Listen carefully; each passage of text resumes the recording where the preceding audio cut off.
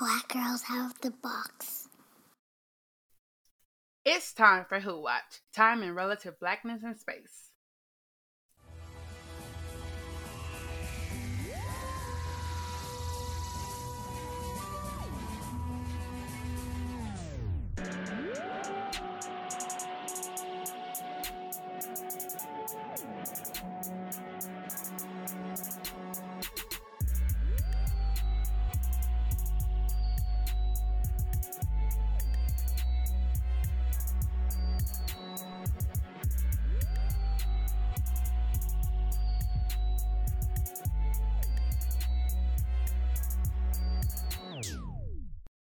Hi everyone, it's Delia and Nicole coming to you live from the Time Vortex. Today we're discussing the season finale of Doctor Who Flux, The Vanquishers. In this episode, the fam is reunited and they get to work saving this universe. I had to think about it. I was like, are they reunited? They are, but in like several ways. Like the fam, but also other fams do get reunited. It's a fam bam. It so is. It's great. Fam and more than fam. Like, you know, when your homie and you are more than homies, there's also those vibes. When the fam is more than fam, there are those vibes in this episode. So we gonna get into so excited. So there's really no news or anything we want to cover in this section, but do want to note that since it is the season finale, we thought we'd just skip the like play-by-play recap and just give our thoughts for the episode and then our thoughts for the season as a whole, because now there's no predicting like, ooh, what do you think this is gonna mean? We know now. So we're just gonna get into it as far as our feelings, our thoughts. I've seen a lot of takes already on Twitter, so we're gonna talk about some of those too, and I think we should just get into it. Let's get it. So what did you think of this week's episode? So I loved it. I really enjoyed pretty much all of it. Like there are a few little things that we'll talk about that I did not love, which is like Dan. But I thought it was like a really good wrap up of the story that we were being told this season. And in a way that feels like there's more that can be told, but that we got a good, satisfying like conclusion to the main story, you know? Mm-hmm. Yeah, no, I also really liked it. There was so much happening. I did feel not like dizzy, but like I just was like, it really, you couldn't catch your breath because it was always like, it was like really, really jam-packed. But I think it was done well enough that at least for me it wasn't disconcerting. It was just like, hold on tight.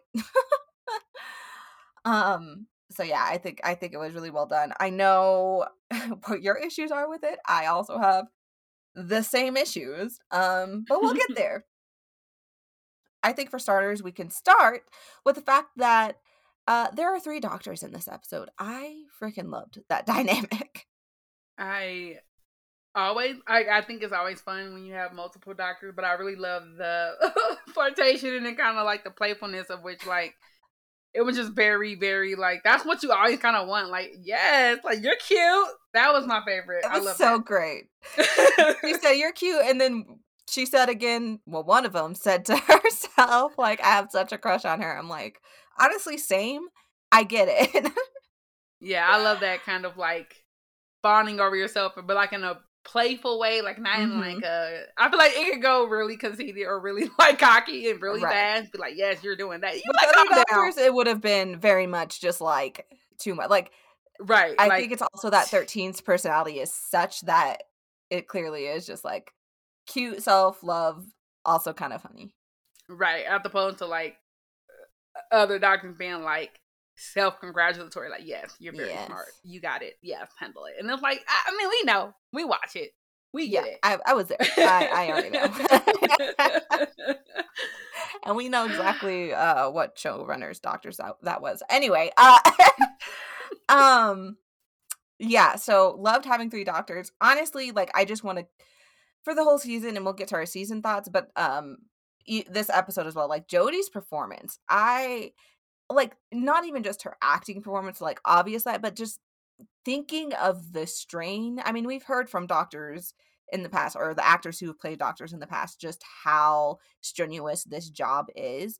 But like, not only has this season been huge, like the scale of it's been massive, and all of the emotions Jodie's having to capture in this really massive story. But then there's 3 of her and she's still doing all that work. And when you think of the 3 particular scenes she was split across, like, that's just wild to me. I was so impressed.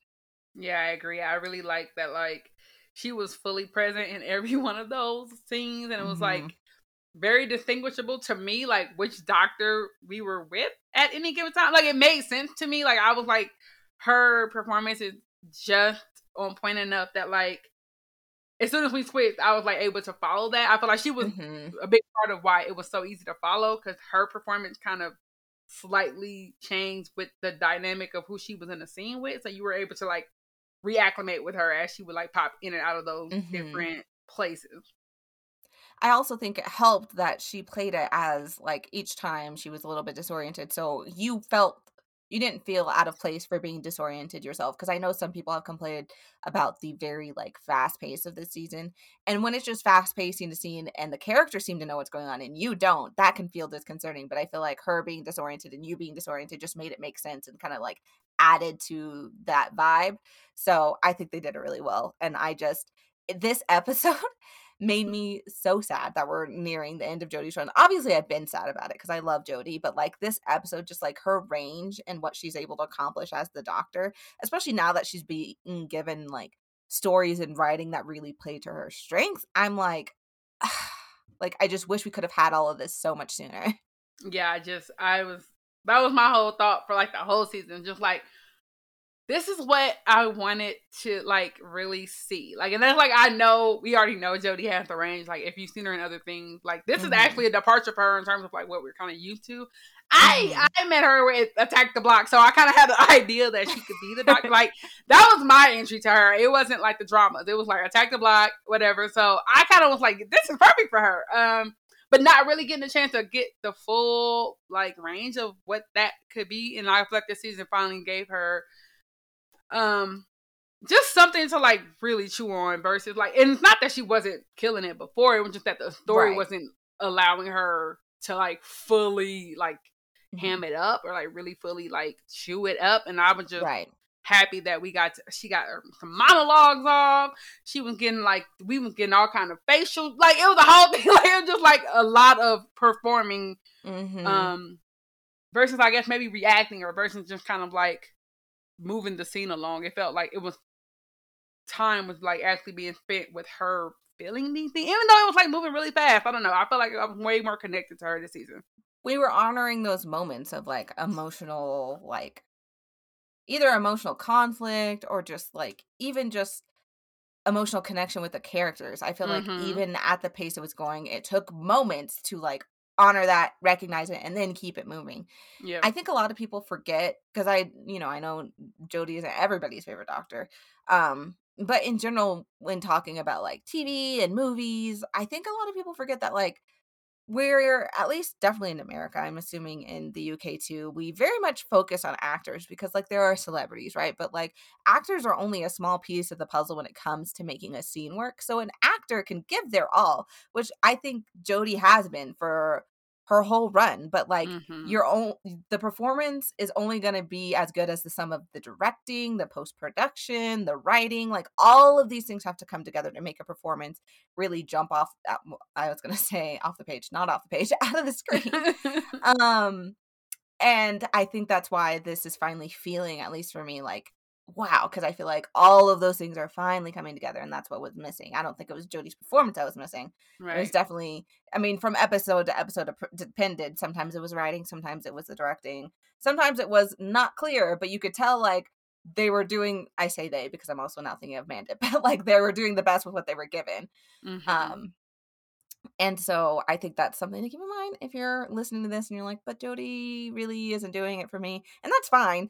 But I think that's something to think about in general anytime you're thinking of any property. But we're here talking about Doctor Who when you're talking about doctors that maybe were or were not your favorite. Yep. Fully agree. So next, and these aren't necessarily, I don't think these are in storyline order. We really wrote our They are notes not. just as we thought they were important, so they're not. But we do want to like pour one out for our good homie Eustachius, who was a real one, because they took out my man's. They like, you know what? So by that point in the episode, we were like, okay, it's gonna be somebody. It cannot. Like, we had our list of people. It could not. We be. watched it together, so we were like, okay, all right. So we see how these teams are split. Like, now we've like narrowed it down who can go that we're okay with. And so like, it was one of those things where like I don't like I will say this with like with the like fullness of like I would have preferred Dan even like it's like choosing one white man over another, but like I feel like in the time we spent with Eustachius, we got more like more with him than we got with Dan. So I'm like, I mean, technically, if I have to pick somebody, like that would have been my choice. Dan, if you're not clear, but we knew like, okay, this is a companion, and he was just brought on for some reason, and so chances are low, and thus like. Of the people, I was like, it's probably gonna be my good homeboy, and it was still also upsetting when it happened. Like I was like, don't do it, let's like. Still upsetting, yeah. I was actually not even feeling bad about like a duet. So I'm like, if y'all gonna just have a random save, I'm gonna let y'all have it for this one. Like I really am. Like I wasn't gonna be mad about like you. If I'm the like, tempest had materialized around him, I would have been like, okay. I would have been like, okay, no, this is actually fine. Like, might as well. But yeah, but he went out like a G. Like he was like, it's like I love how quickly he was just like, this is the dire situation. I don't know. Like I feel like he just came to peace with it really quickly in a way that, like, I feel like I don't know. And I feel like me or like my friends, like we watch like these kind of shows. So if something happens like this, I think I would be like in my mind. I'm like, there is nothing to be done here. I'm gonna go ahead and die. Like I just don't feel like sometimes they make it such a big dramatic moment, and that would be true for some people. Yeah. But I love that they kind of stuck with his characterization of just being unflappable, like they did when we first meet him, and he's just like, angel? Okay, which is whatever. Which is why we loved him, because he was like, so not logical to the point, there's the like robot logical, I have no emotions, like I'm Sherlock Holmes and I'm a sociopath and whatever. That is a read. That is a read. But like there's this other way of looking at it, like somebody who's just so curious about the world and loves to learn, loves knowledge, loves exploring, and is so curious. It would be like it makes sense for his character that when this event happens, he approaches it, rationalizes it in his head, thinks it through, and comes to peace with it really quickly, just because of how he cognitively like thinks through things. Doesn't make it less sad, but he did do it. He did it like an OG. Like he told them like, sorry, Potato Man, I don't think you're gonna have time for all that, because they were gonna try and kill him. He's like, actually. Like it was like a really cool moment, like for him as a character. Like he really got to go out like a G, and I forgot what he said, but he was basically just like, I'm that dude. Like that's what I summed it up as in my mind. He basically said that in my mind, but I think when the thing actually blew off, he was like, what a great adventure, referring to what he just experienced, because that's what he tells the doctor, was like, I've lived more in the short time that I've known you than I've lived my whole life, which is just, look, I got chills saying that out loud. I guess I knew I liked Eustachius, but it was not till sitting here recording this and I'm like, wow, I really liked him. That's a shame. And I think I love the kind of flip of the companion goodbye, where it's like they are so heartbroken and they are like, in a way, it's like they kind of are not appreciative of the fact that you even had this opportunity, where he's the exact opposite. And it's like, I'm just glad I got to meet you and have these adventures. And like, if I have to go, what a way to go, right? Like, what a way to go. Right. And I love that. Like, I just love that, because I feel like, again, like self-insert, that would be the kind of person like I would think I would be. Or like who you would want to be in that story. Like I want to be the person, like everybody, you want to be the Yaz and the Martha. You want to be that person, kind of. Right. But also, I'm like fine being the person that's just like, this was a chill little ride. I had fun. Like let's peace out. Like I'm good, and that's also valid. I don't know. I just really I loved how he went out, and I love that like it was like he made an impact, even though he was there with half the season, but like I don't know. I just felt like he was a really strong character, despite how little actual time we spend with him. Yeah, I think for me, Eustachius, I think probably that's partly why I like him, because I actually relate to him. I don't relate to these Gryffindors. I'm not gonna lie. Like, that's just not me. It ain't never been me. And not to say doesn't have Gryffindor traits. Like, clearly he win.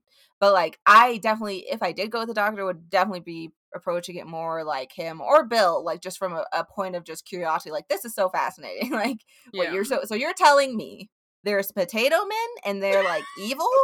That is wild. Tell me more. Like, that's where I'd come from it. So I really relate to him on that level. So yeah, we got to pour one out for him. He was a real one. Side characters aren't always as solid as he was. So shout out. Speaking of Eustachius and Eustachius, untimely death. We gotta have to talk, listeners. We need to sit down and have a heart to heart, because a come to Jesus, if you will, because I've been on the Twitters, and I've seen some takes. Now I'm gonna have to assume, I have to believe in my heart of hearts, that it's none of y'all. I'm not talking to y'all specifically, but you got friends, you've seen them, your mutuals. You need to pull them into this conversation too. Let's have a talk. I've been seeing some of y'all on these Twitters talking about how Yaz was giving nothing. Condemning Yaz's lack of emotion to Professor Jericho's death, saying that how could she not react to someone who she knew for 3 years dying, etc., etc. And yet, it's very interesting to me because I have seen nary a tweet about Dan having zero reaction. Not a tear. Not even, I don't even think he was there. I don't think he asked questions like, oh, where's Professor Jack? No. It's interesting. And I would also like to point out to those new friends who are here, because you're our listeners who definitely don't think this, have pulled you here.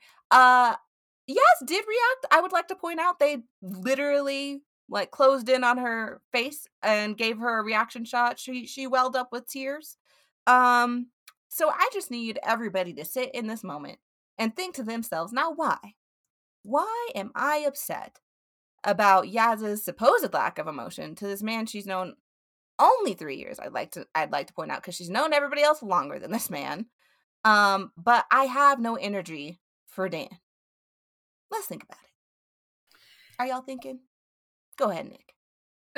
And here's the thing, because to top it off, we also see Dan lose, or not lose. He doesn't himself lose. His pupper, his friend, whatever their relationship is, he discovers. Okay, well, first and foremost, when he finds Carvanista, I'm gonna say his name because I respect the real one. He finds him and says, like, I can't remember what he said. He said, he made a joke about him being in the cage. Fine. At this point, Carvanista has already discovered he lost his entire species, right? Like, it's a whole thing. Not just his family, his whole species. The whole species. So, Dan making jokes. But Dan don't know at this point. Dan has no clue at this point, so we're going to let him have it. But by the end of the episode, everybody know the game. Everybody know that things can happen. And Dan does not say, damn, I'm sorry that happened. He don't say, thank you for keeping me alive. He don't say, I'm sorry for your loss. He don't say, I'm a miss Jericho. He don't say nothing in response to a single thing that occurs in this episode. He does not have a single emotional response, not directly to Jericho, not indirectly through Carvanista, who, again, I personally, you know me, we was clowning. We was like, it's a little puppy man. It's a dog guy. And even then, I was still like, damn, his whole species, like, what? He's the doctor of his species now. He's the last of his kind, and he got companions. I'm like, they really out here, and why would Dan not be one of those people? Why would they say, let's take these two folks that Carvanista has only been around for 30 minutes instead of the person he's species bonded with? Because you know why? Because they know Dan ain't shit. And Carvanista like, I definitely am not about to have him on my ship because I already got enough problems and he is too much. Yeah, but no, so Dan, nobody has smoke for Dan, but Dan has literally, when I say literally, does not emotionally respond to a single person, death, whatever happens, whatever kind of upsetting thing happens, he has no response to it. Then at the end, when he's like, okay, we back on Earth, Diane, let's go on a date, let's like pick up where we left off. And she's like, well, you were late. And he was like, it's not my fault. So what you're gonna do after you, like, I think proximity to you is why she got kidnapped. It's unclear, but the point is, you know that she'd have been through all kind of stuff, and then you like, let's go on a little date. Then when she tells you, like, you were late, your thought is to make an excuse instead of saying that's valid, or like, I understand that you've been through some stuff. I'm waiting for you. You know, I'm here for you whenever you are ready to receive. You know what I mean? Like, none of that. He was just like, damn, it wasn't my fault. I got kidnapped by the puppy man. I was in space. Like, how are you going? The puppy man I don't even like that much, apparently. I don't care about, period. Even though he did technically save my life and his species saved the whole planet. Let's not forget that big bit of information. Like, bruh did not respond to a single person with anything close to empathy or like understanding. No. And the fact that I have personally not seen any tweets that are calling Dan out on being emotionless, or you know, what are the other things? So empathetic, and not empathetic, giving a deadpan performance. Like, you know, I don't see these things for Dan, and so I just need everybody to question that. I'm not saying you have to like marinate on it. I mean, I question your taste a little, kind of. I'm joking, a little, but am I? No, I don't know. But I mean, there are valid reasons to not like a companion. Like, you know, we all just have preferences. That's why we all have like, oh, my doctor is whoever, and like they're not always gonna match. Like 10 is my doctor, but I have friends who 11 is their doctor, 12, and like some people 9. Like, it's fine. You don't have to like her, but I need people to start doing some serious introspection in this fandom, because I think a lot of times we're disliking things and we're calling things out for reasons that are more internalized prejudice. And I know some of y'all don't want to talk about that or think about that. Y'all are like, Doctor Who, this shouldn't be about blah, blah, blah, what. I don't care. This is a podcast with 2 Black femme presenting people. Like, we gonna talk about this stuff. Like, if that's why we're here. And look, I have opinions too that are informed by my own biases. Like, I got them too, but I think about them. I sit with them. I acknowledge them. And then I keep my little preference, but at least I know where it's coming from, and I know what it's informed by, and I can deconstruct that while keeping my preference. Like, that's fine. So I'm just encouraging y'all to do that, because Yaz absolutely reacted. First and foremost, she was definitely emotional. Secondly, even if she didn't do you know how much was going on? Right. That's the thing. And also, I think we talked about this after we watched the episode, right after. I also think part of the issue is not understanding or not liking the tone of the season. Like, either people aren't understanding, or maybe they just don't like it, and that's fair. I think also part of the issue is that they're not wallowing this season in the like despair of it all. When bad things happen, they acknowledge it, but then they move on. I think it's partly because we have so much story to pack into these 6 episodes, but also like we're just trying to make this an epic Doctor Who story. So I can understand not dwelling in the despair. And I think that's part of the issue. People expected bigger, longer, but I'm like, we didn't have time for that this episode. I am appreciative they even gave her that close-up and then moved on. No, that's exactly the thing, because it's been kind of a consistent, not even criticism, but like a note, like, oh, they don't really spend a lot of time on the follow-up, and it's like, they don't have the time. Like, I mean, and this might be one of those things that come from our specific experiences as being Black femme presenting people, but like sometimes things just happen back to back and you just have to roll with it. Like, you really don't have time to sit with trauma or grief or any of that until, like, you know, at some point it will catch up to you, and there is still room in the like future of this show for that to catch up with the characters that we're going to spend time with, right? But like in the moment, like literally, if somebody, like, even like Yaz says, like when they're you know, like tossing a body, and she's like, we got things to do. Like, it is sad that this person's dead and that we also have to dispose of a body, but like, it does have to be done so we can proceed, right? Like, it doesn't mean I don't care, but it just means that I don't have time to dwell on what it means and to like really think about the impact of this choice. Like, I just have to act. And like, literally so much is happening in these episodes, and so much is happening in that episode, and that is happening in a moment where like they are also actively fighting their plan is in action. So they take a moment out of the active moment, like an active plan, or like, let's acknowledge climax of the story, really. Right. So it's like, you have to like remember, like, all these things are happening in conjunction with each other. They are happening at the same time. So there's like the director or whatever, they have to like decide how much time are we spending on a moment. And I felt like for that character, we got a really good moment for him to say goodbye, right? And then we also got a good moment of the people we care about like reacting to that. Now, if you care about Dan and thus we're expecting something different, I don't know.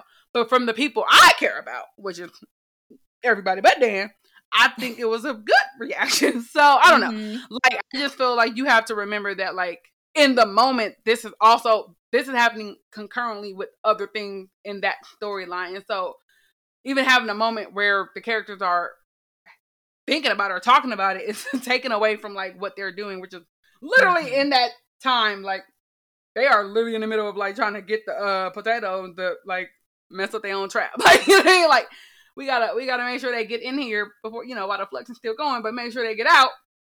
That we get out before the situation closes. It was like a lot happening at the same time. That's all I'm saying. So like that was it wouldn't have made sense to pull away for that, especially for like 2 whole minutes or something. Like it was a good amount of time, honestly. Like I was surprised because we didn't spend that much time with the character that like he was given like an OG, because he was a real one and then he deserved it. So boom. Absolutely. I'm super happy they took out that time because he absolutely deserved it. And I was happy they showed Yao's reaction because I did, while I was watching the show, I acknowledged, I'm like, yeah, like they've been friends and in this for 3 years. Like, yeah, that makes sense. She would react. So I was so surprised to get on Twitter the next day and everybody's like, whoop-de-whoop-de-whoop, Yaz didn't give nothing, blah, blah, blah. And I was like, ooh, y'all gotta, like all three of them were there. Rewatch, rethink something. I don't know. Yeah, that was interesting. So back to Dan and why is he here? Like several things happened this episode. We already talked about him really just doing his species bonded homeboy Karvanista real dirty, like by not acknowledging. Like, you want to talk about not acknowledging? He did not acknowledge that Karvanista's lost his people, and like as if that wasn't bad enough. Like that already was like weird. But we'll get to Bellenvinder. But when he is there, he's taking up space, which is what we've been concerned about all season, taking up space where other stories should be having their moment. So, for instance, Diane and Dan are reunited, which is cute. Whatever, who cares? But they're reunited at the exact same time Belle and Vinder are reunited. Belle and Vinder, who we've been telling their love story across the universe for the whole season, are reuniting, but instead of focusing on them, we keep cutting to Dan and Diane, who never even went on a date. Hello? Like, hello. Bella's sitting here telling Vinder, like, you gonna be a daddy, and Diane and, like, Dan are, like, trying to figure out, like, oh, but are we really actually, like, we don't know, like, whatever. And it's like, it feels like that moment was there just to give Dan a conclusion to his arc that wasn't even really there. His arc was not fleshed out. Arc. We can't even use the word arc and Dan in the same sentence because that's unfair to writing, storytelling. No, it was like what's wild about it is that like I genuinely care about Diane.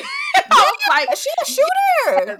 Diane, but then it's like we're attached to Dan. Like we are unfortunately, like we get Diane through Dan, and I'm like, how about this? Let's not do that. But yeah, they literally cut, like they literally are hugging, and then like. They like the camera's like, oh, let me defocus on the couple we care about and like focus on Dan and Diane. And I'm just like, that's the choice y'all just made. Like my brain was literally like, wow, that was a choice. And they do it twice. They do it later. So it's like he's literally there to be disruptive as far as I'm concerned. Like just to disrupt other people's arcs, other people's moments. Like you are literally just there to get in the way. And that's not. And he wasn't even that funny in this episode for people who are like, he's there for comedic relief. Not this episode. First of all, other people were plenty funny. There were, Yaz got a chuckle on me. The doctor, being 3 doctors, was hilarious. So Dan wasn't needed in that way in this episode either. This episode, he bothered me the most out of all season. Because, whereas before it was like harmless, like why is he here? But like he's not taken away necessarily because we're still giving everybody what they need. This episode, he was actively taking away and actively not fulfilling the character they had set him up to be. Like, I feel like the Dan we knew up to this point would have cared that Karvanista's people are all gone. Yeah, it was like I laughed at him multiple times in the episode, but it was like the incredulous laugh, like, wow. not like that was genuinely funny. So I was just like, what are we doing here? Like every moment with him in this episode definitely felt like it should have been spent elsewhere. And I was just like, why are we doing this? And then he's like, fetch your dog. And I'm just like, oh no. Okay. Like, right now. Like the thing is, like, in my mind, like I understand technically the point he serves because he's the connection point, or like the thing that brings us, like the reason we have Carvanista is because he's there to protect Dan. But here's the problem. Yes. This is the problem. Or literally any of the other humans. Literally, you invented a character to bridge the gap with other characters, but you could have just added those characters to somebody else. Like Yaz could have been Carmenita and Yaz could have been species bonded. Claire, Jericho, literally anybody we met this season could have been species bonded, and that would have been fine, right? Like it did not need to be a whole thing. And Diane, like we could have literally just met Diane. Like I don't know. Heck, I really don't Diane know. As an independent character, just like Claire, and then have Carmenista bonded to Diane. Like it could have been literally. Like we could have just had Diane walking through the museum, explaining the tunnels or whatever, and then she get kidnapped. Like the whole story. Like I thought about this extensively. How easily Dan could be erased out of the season and nothing. And I mean nothing. It's not one of those things like, oh, it's a little wibble. No. I promise you, it can be completely the same without him. We'll talk more about that in whatever coming soon. You'll see. We have thoughts and plans. We are gonna we gonna talk about that because so yeah, Belle and Vinder did get robbed, but I did just want to take a moment, like a little section of the episode, to say it was very cute when they did get back together. I don't think the moment got all the weight it deserved, especially since we spent all season building up to it, but they're everything I love about them as individuals, and was thinking, they'll be perfect together. It becomes clear even in the little bit that we see them together, like, yes, that is in fact true. Yeah. They're super cute.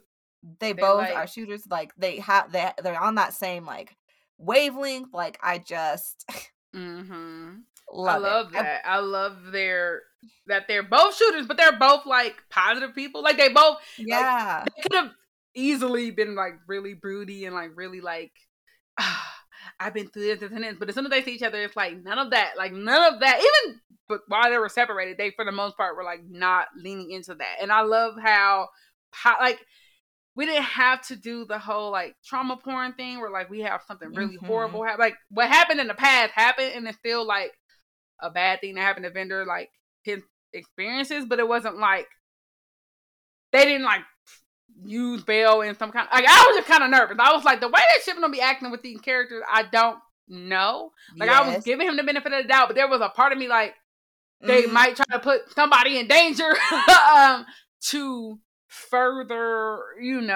like give drama. And I was like, please let's not do that. And I love that they did not make that a drama point. It was just like, we just gonna have them reunite and be cute, and then they're gonna just be shooting together for the rest of the episode, which is like optimal for me. Like I was like, yes, this is exactly. It's more realistic, to be honest. Like, I mean, trauma happens and life happens, but when you're in love or you're married or whatever the case may be, like if you're apart from that person for a while, like when you first see them again, your first thought is not, oh, look at all the things. Like you're just so happy to see them. Like you forget the rest of it. So I thought that was so cute and very like realistic. Like, oh my gosh, finally I get to tell you all this good stuff. We're having a baby. Like makes total sense to me. I will say at the end, so their storyline wraps up by going with Carvanista. Like it's like, oh, a family and their dog. Like, LOL. And I'm just, it makes no sense to me. I'm not saying it's weird. It's weird, but I have like that's one of those things I have thoughts about. Yes, I don't like. I haven't fully just saying, resolved it, but yeah, it is a choice. Like, what is happening here? They don't have to stay with the doctor. Like that didn't have to be a thing. But I'm just like, they don't know. They knew Carvanista like for Belle knew Carvanista for 5 minutes before the doctor got there. Like not even. They were like about to shoot out each other, and that's when the doctor showed up. Like they're not close. They definitely colonized his ship. Yeah. Okay, Belle, because you were in command of that ship for a while.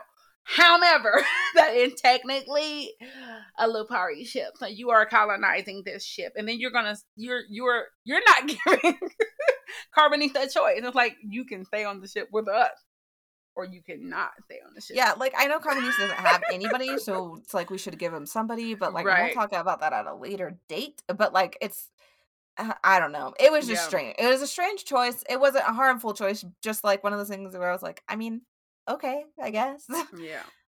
But I did see it as, like, and it feels like it might have been intentional, but maybe not. I can't call it. But it definitely feels to me like a paralleling of the Doctor, where it's like, we know that that Carbonita and the Doctor have history.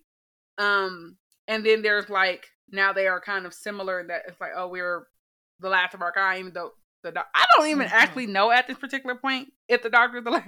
Like, other than the Master, I don't know. It's very unclear. It's very unclear. Also, nebulous. Might sound like the Doctor was the only of their kind. Then they made more of the Doctor out of her kind, and then like, who can say? It's like, who can say? It's all over the place. I think it's meant to be nebulous, so they can choose to do what they want at any given moment. So, like, yeah.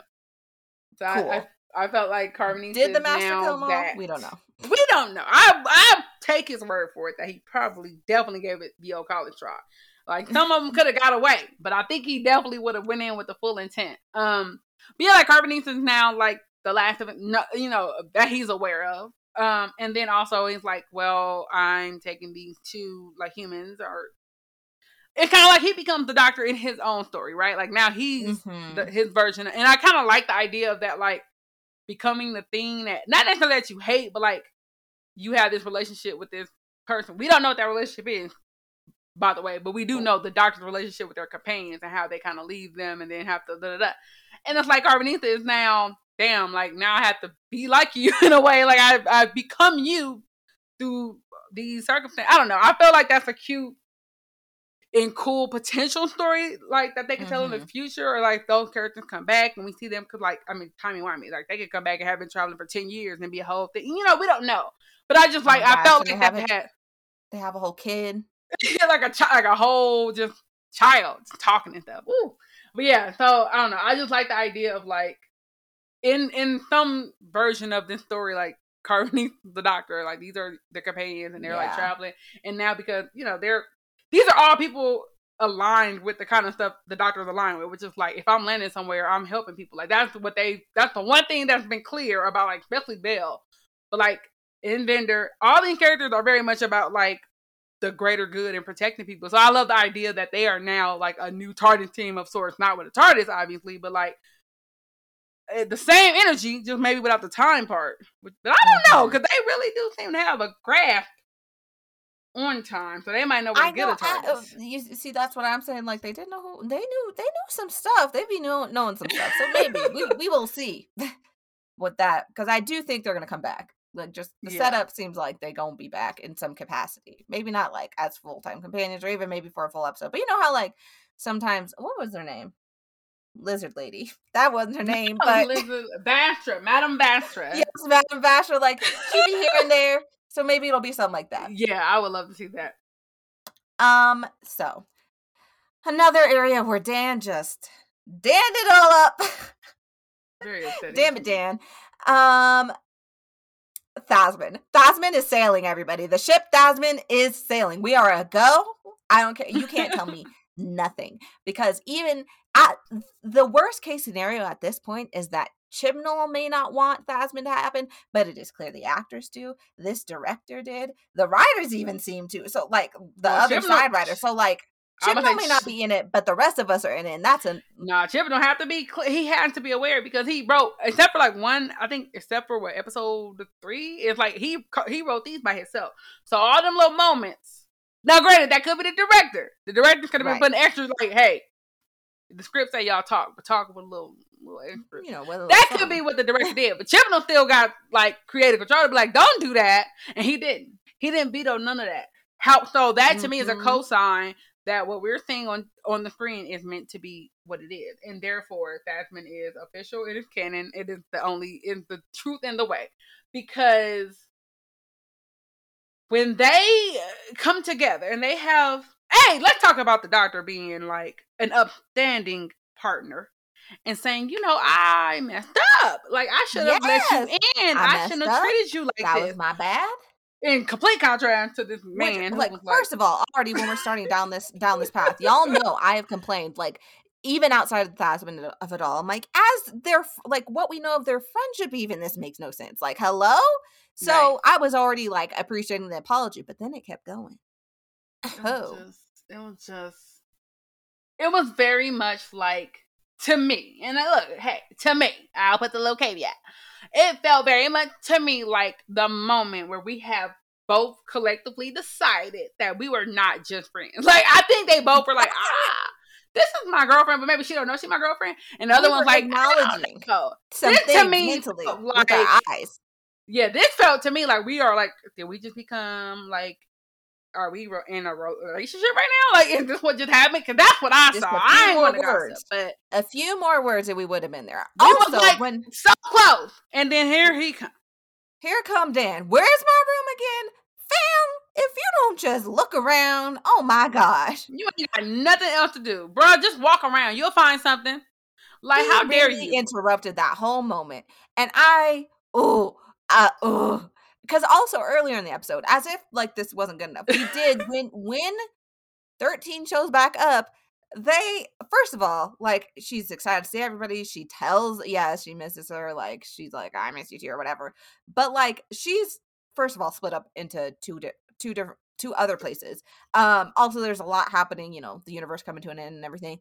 So she doesn't have time, but the doctor does say, wait, hold on, and then like gives Yaz the longest hug. And I was like, there is longing in that hug. I'm so sorry. Like, they yes, like I'm watching. I am again to acknowledge that I'm watching with shipper goggles, but you can't like. I don't be hugging my friends like that. No, but I don't be hugging my friends. It's just like with Jericho, like how they took that time to like, we're going to take a moment to sit with them that this is happening. They didn't have to acknowledge how much they meant to each other. They could just be like, oh, boom, we together again, and kept going. The fact that it was like a stop, like, I need to hug you, I need to touch you, I need to, like, you are real, we are literally now together again. That is not, I love my best friends, and we all be separated, and when I see, I'm like, what up? And we do a quick little dappy dap. I'm not about to be sitting there hugging you for 35 minutes. I don't know. I just feel like it was a different kind of energy. Especially if there's a lot going on. Yeah, and if it's something happening, and I'm going to give you like a high five, and then we're going to hop in the car and go do what we got to do. I have a lot of like internet friends that maybe I'll see like once a year at a convention, and you know what, a lot's happening. Like, oh, we were heading to this panel. Oh, hey, good to see you. Like, I'm not saying everybody, hold on, hold up. I gotta hug her like you wouldn't believe real quick. Like, that's not happening. I'll just wait till later if it's just like, oh, it's my friend. Like, I love you all. You know, like, I'll holler at you. But like, when you gotta take that moment, to like acknowledge I can't. So when they're finally talking, 13, the doctor, she's apologizing, and also she's like, I want to tell you everything. I'm like, ooh, and then the Yaz is receiving it, Yaz is giving it back, and the way they shot it, like, they're clearly standing so close together. I was like, no, it's like, this is happening. And then it was like, if it was another show, it would be like followed up with like when them get pushed to a wall. Like, that's how, I'm not trying to give you too much of a thing, but that is definitely the energy of that shot. Like, if we were watching something else, I would have expected it to escalate in a different way. But because it's Doctor Who, I knew it wasn't going to do that. But they didn't have to come up in there at all. But he definitely didn't have to come in when it was like the eye contact. It was like that energy was, I was like, oh, he is playing in my face. Like, that's when I knew I hated them. Like, he just escalated to hate. It escalated to hate. I was like, then it's fine. I'll deal with Dan this whole season, whatever. This is when I was like, no. It's hands for Dan. Because first and foremost, even if you can't find your room, you need to read the room. You need to have acknowledgement of what's happening. Like, oh, this is like a moment. Let me shut the hell up and stand. He could have been standing there. They don't let him stand there. Like, I wouldn't even be mad if he was just standing there looking at him. It would have been weird. And that would have been comedic. But no, you gonna absolutely interrupt? Hey, in fact, that would have been better if Dan, like, they're like about to like keep talking, like and then like the doctor pauses and like looks over Yaz's shoulder, and then it pans to Dan, who's like awkwardly standing there, like not sure, like I didn't, exactly, like, clearly walked in on it and didn't know how to get out. That would have been funny and a good way to like interrupt it for storytelling purposes, because Dan also seems to be hip to it, if you'll remember on the ship. That's what I'm saying. Like, he literally made a conscious choice to be a hater in that moment. And I'm like, it's too much hateration and holleration in this dancery. And I will not stand for it. That's why he is now on my list, on the shit list. Because you're not about to keep first and foremost, you did it for my first baby blues. They panned away from this sweet emotional reunion between these like lovers who've been across time and space, and then you come into my ship, okay, and then you interrupt. Like, no, I'm sorry, and I'm not even like y'all don't know, but I'm not actually a huge shipper. I generally don't ship people that I don't think the show is trying to ship or not even like alluding to in some way. So this is disrespectful to me specifically because I have given my like I've invested in this particular ship, and you sit here and you come into my face and interrupt this moment that I have been needing and wanting. Yeah, Nicole isn't really in the romance at all. Like that's not their bag. Like a cute little something, but like you don't seek it out quite like that. Nah, I'd be like, oh, that's cute. I am always having shipper goggles on. Like I will admit, like I do. I be staying with them on. Nick doesn't. So the fact that Nicole's out here too, that should tell you something. It's just rude. I didn't appreciate what he did there. No, I don't appreciate him. Matter of fact, like rewind a little bit. I don't appreciate him getting invited. Quite frankly, like this is like the fourth time, not even being dramatic. The fourth time he has had an opportunity to be left at home, and somebody's like, "You want to come?" And I'm so tired of it. It's like at this point out of character for the doctor to keep doing it because like usually if I didn't brought you home this many times, like you just end up at your house. I'm gonna leave you at your house. The fact that we keep like. Dan is fetch and they trying to make fetch happen and I don't appreciate it. And fetch ain't gonna happen. Like y'all just quit it. Quit it out. Or like maybe it will like post yes, but now it's not the time. This was not the moment to introduce this man. And then to have him just not provide any I don't know. Like he did not do a thing. Like y'all heard it. Every episode, I was like, okay, I think he's gonna be here. Like, I think it's gonna make sense next episode. I think I gave him every episode for the next episode to make sense. And finally, he had a moment where he could have been something and still gave us nothing at all. And I'm like, even like, I really was like, okay, he's here. Now they could flip, the tables can turn with Carboneath and he can actually be useful for Carboneath. Nope, didn't even do that. I'm like, nah, he ain't, he's useless. It's a useless character. No, they really didn't. All the places where he should have been used, they didn't use him this episode. So if the doctor was still into giving rude nicknames, he definitely would have been like the idiot or the spare. I like the spare. The spare feels good to me. That's him from now on.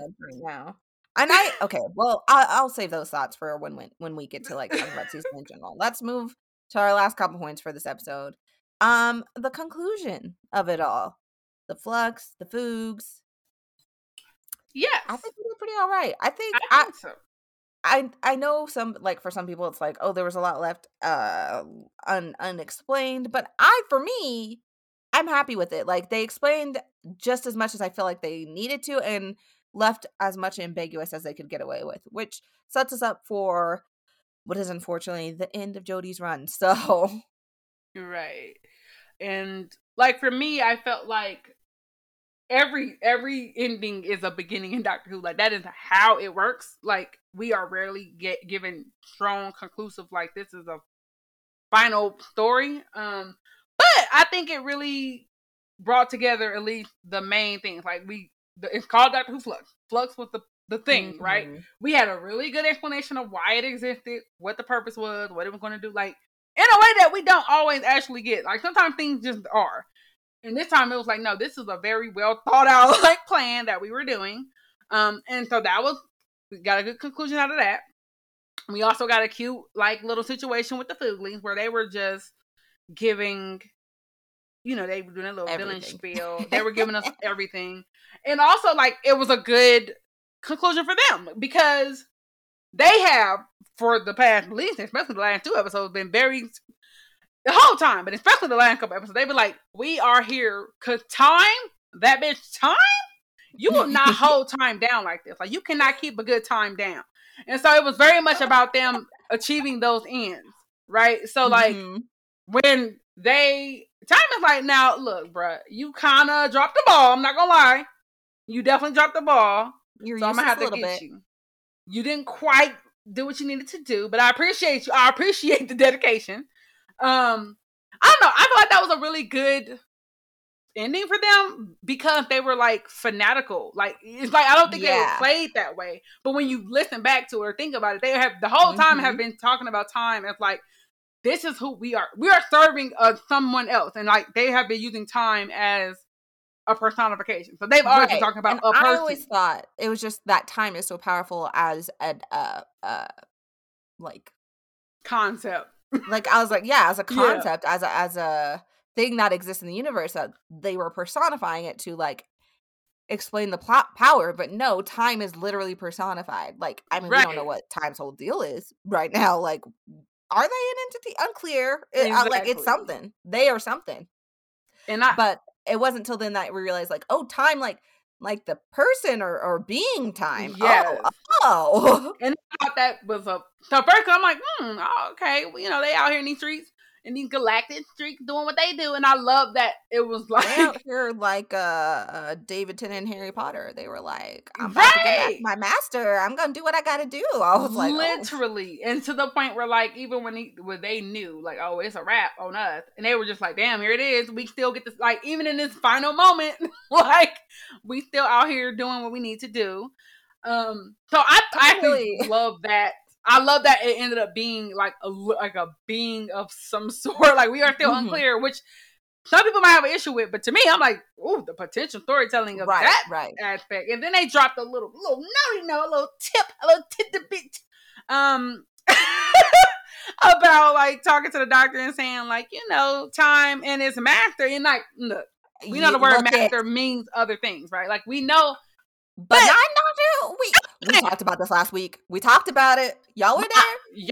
Like the first and foremost, like when you think about this story, this is a direct response to the masters, like telling the doctor about their past or whatever. So, like the master is a part of this story, even if they are not visibly a part of the story. But I'm gonna need.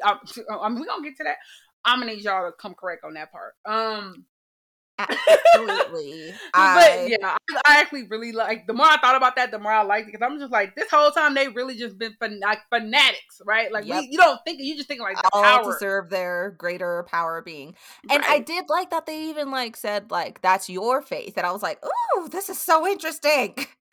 Yeah, I mean that when they were talking to the doctor, because the doctor was, you know, saying like, no, you can't do that. Like, life matters or something. They were like, that's your faith. I was like, ooh, okay, interesting. So I loved it. I also love that time is hella petty. Yeah, they really showed up with the doctor. Said, well, we still showed up with the doctor for you, and time basically said, what am I supposed to do with her right now? Like, what? Like no, don't you fret. I got plans for this one. Which I just like.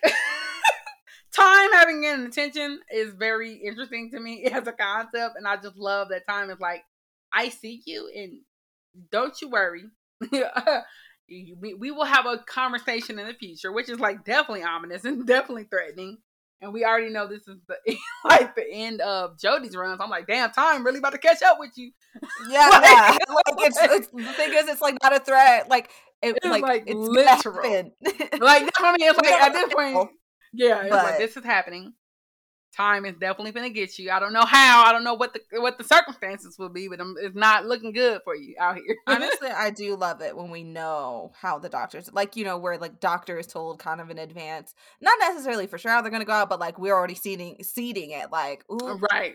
Like I don't want it to be like I don't know, 3 knocks or what. I want it to be 4 episodes of like, you know, you just crying about it, but like I definitely.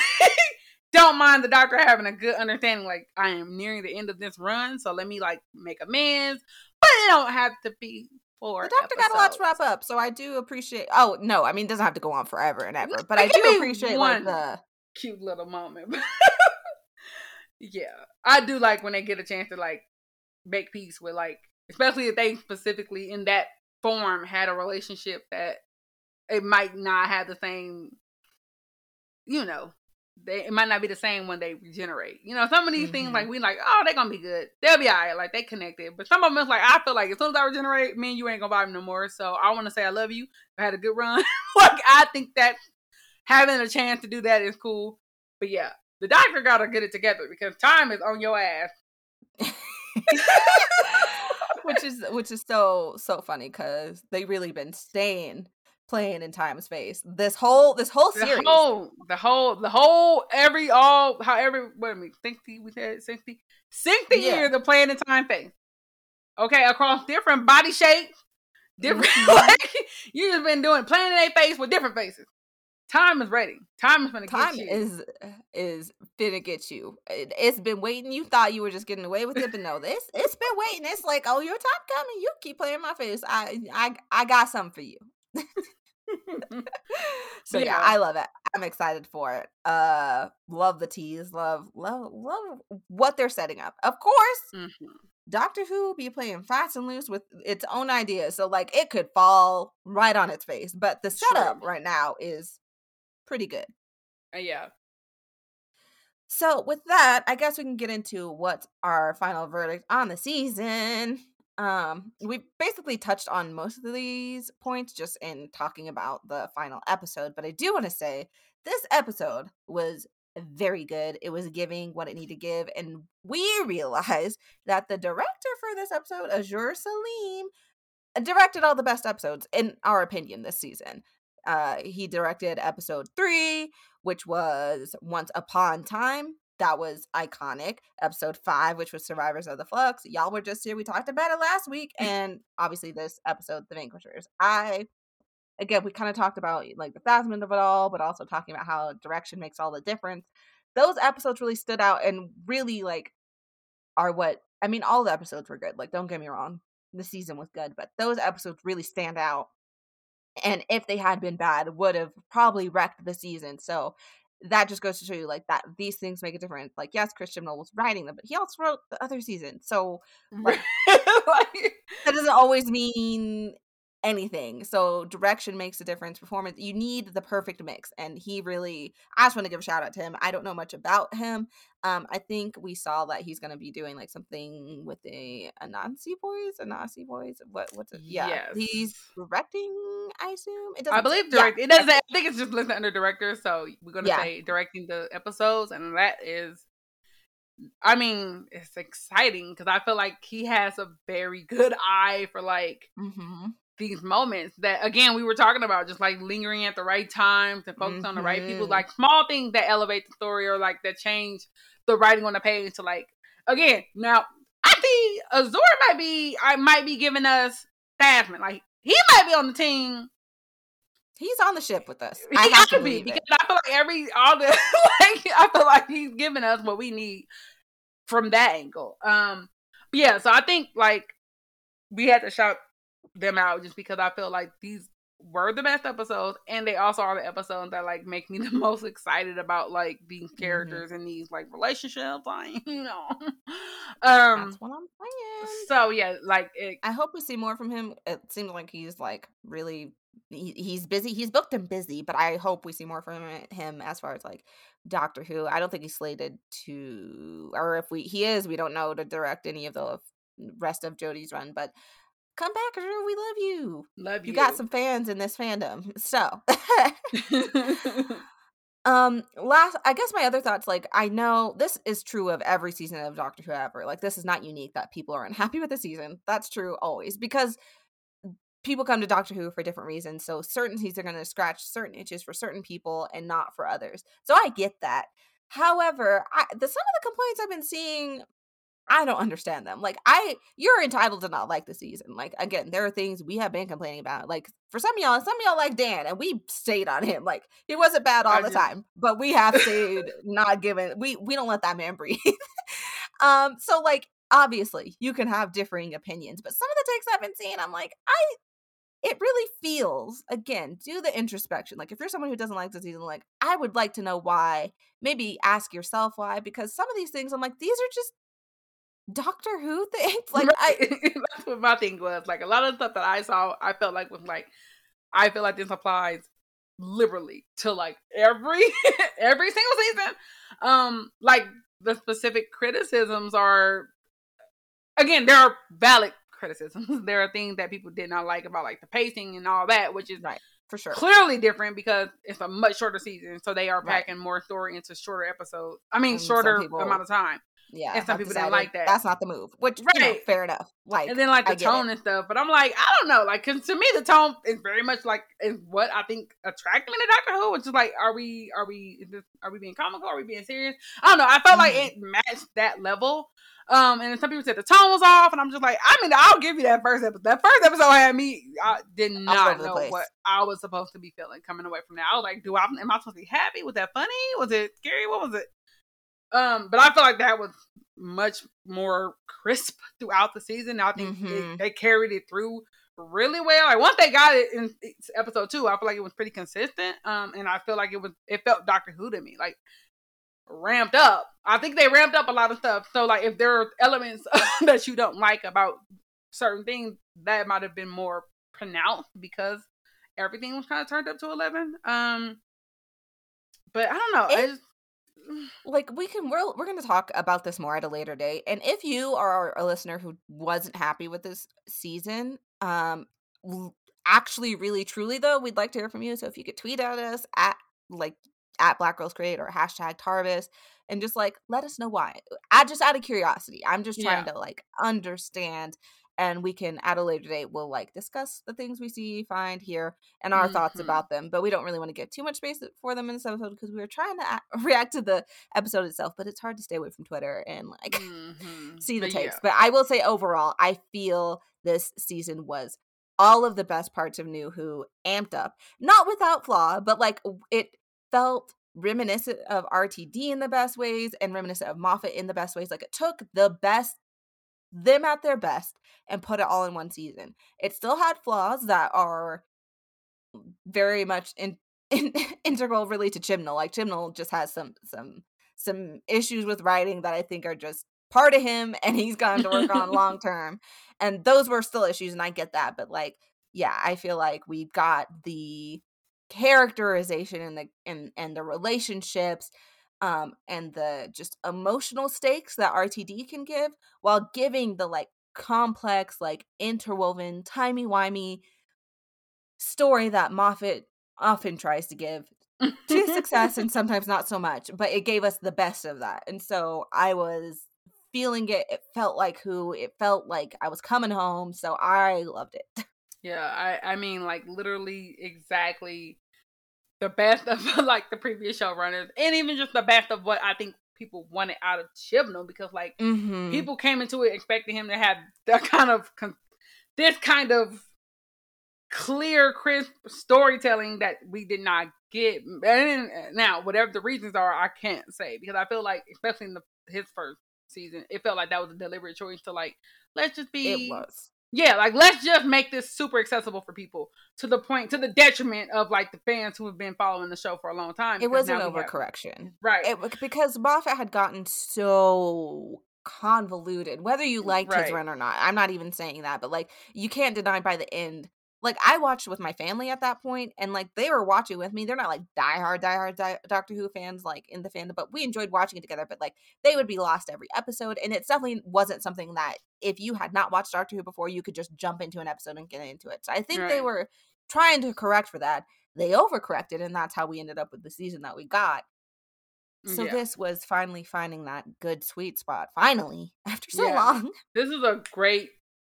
I would say this season is a really, really good jumping in point, because it's like, there is context that you would want to have from previous seasons. But I feel like if you just started at the first episode of this season and watched it, this is a cute, self-contained story. Like it is, I mean, it's a lot happening, and there are things you will not get, but you will not know what you don't know if you haven't seen the show, because the story it tells is actually fairly well wrapped up. And I think that's one of the criticisms that I saw where like people were like, oh, it's a lot.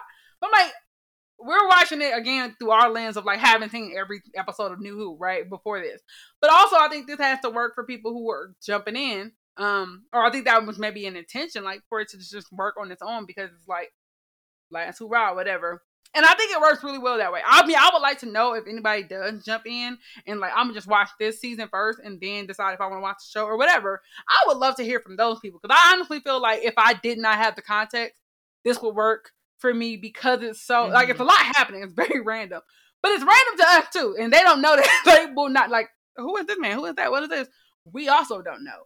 But I think at the end of the season, those the questions that a person who didn't know anything would have get answered, and the questions that we as fans who've been watching for a long time don't get answered. But that's because the point is for us to keep watching. Like, the point is that we are now like, there is something else for us to like wait for an answer for. So I don't know. I think that was one of those things I realized like last night. I was thinking about it, like, oh, I would love to experience this season with no context. Because I honestly think this might even be a really, really good like standalone, like, let's just sit down and watch Doctor Who and see what happens kind of season that I think could I'm get a so lot of people thrilled. on board. Like, speaking of my family, when I go home for the holidays, I know they're not caught up on Who. I am so thrilled to watch it with all of them because I'm like, this is really good, and I think they're gonna love it. Even though I think they're gonna be like, well, we should like rewatch like from wherever they last watched and Right. like get caught up and like refresh our memory. And I'm gonna tell them not to, so it won't be like having fresh eyes on this season, Right. but like fresh enough to like see how well it does work because I think they're gonna love it and be able to just pick right back up without needing anything else. I guess they might ask, where's Ryan? But like, other than that, They're like, wait, hold up, like, we're missing somebody. where's the But homie? So yeah, I liked it. I love the pacing. I will say, as far as Chibnall's Falls go, even though the Doctor's characterization overall, though, I've had complaints, and Yaz's characterization this season has been so much better. You still saw his weakness with characterization as far as like committing and developing. Like, I feel like once established, he does fine and he's able to really like work on the emotional nuance, but I feel like he has a lot of trouble establishing a character, and we saw that in Dan. Because when we're introduced to Dan, like, he seems to like do stuff with like the food bank. He seems to be like food insecure, at least himself. Like, he clearly does not have a lot of money when we see his flat. Like, you know, they introduce him with Diane. He's doing this stuff at the museum, being like a fake docent or whatever.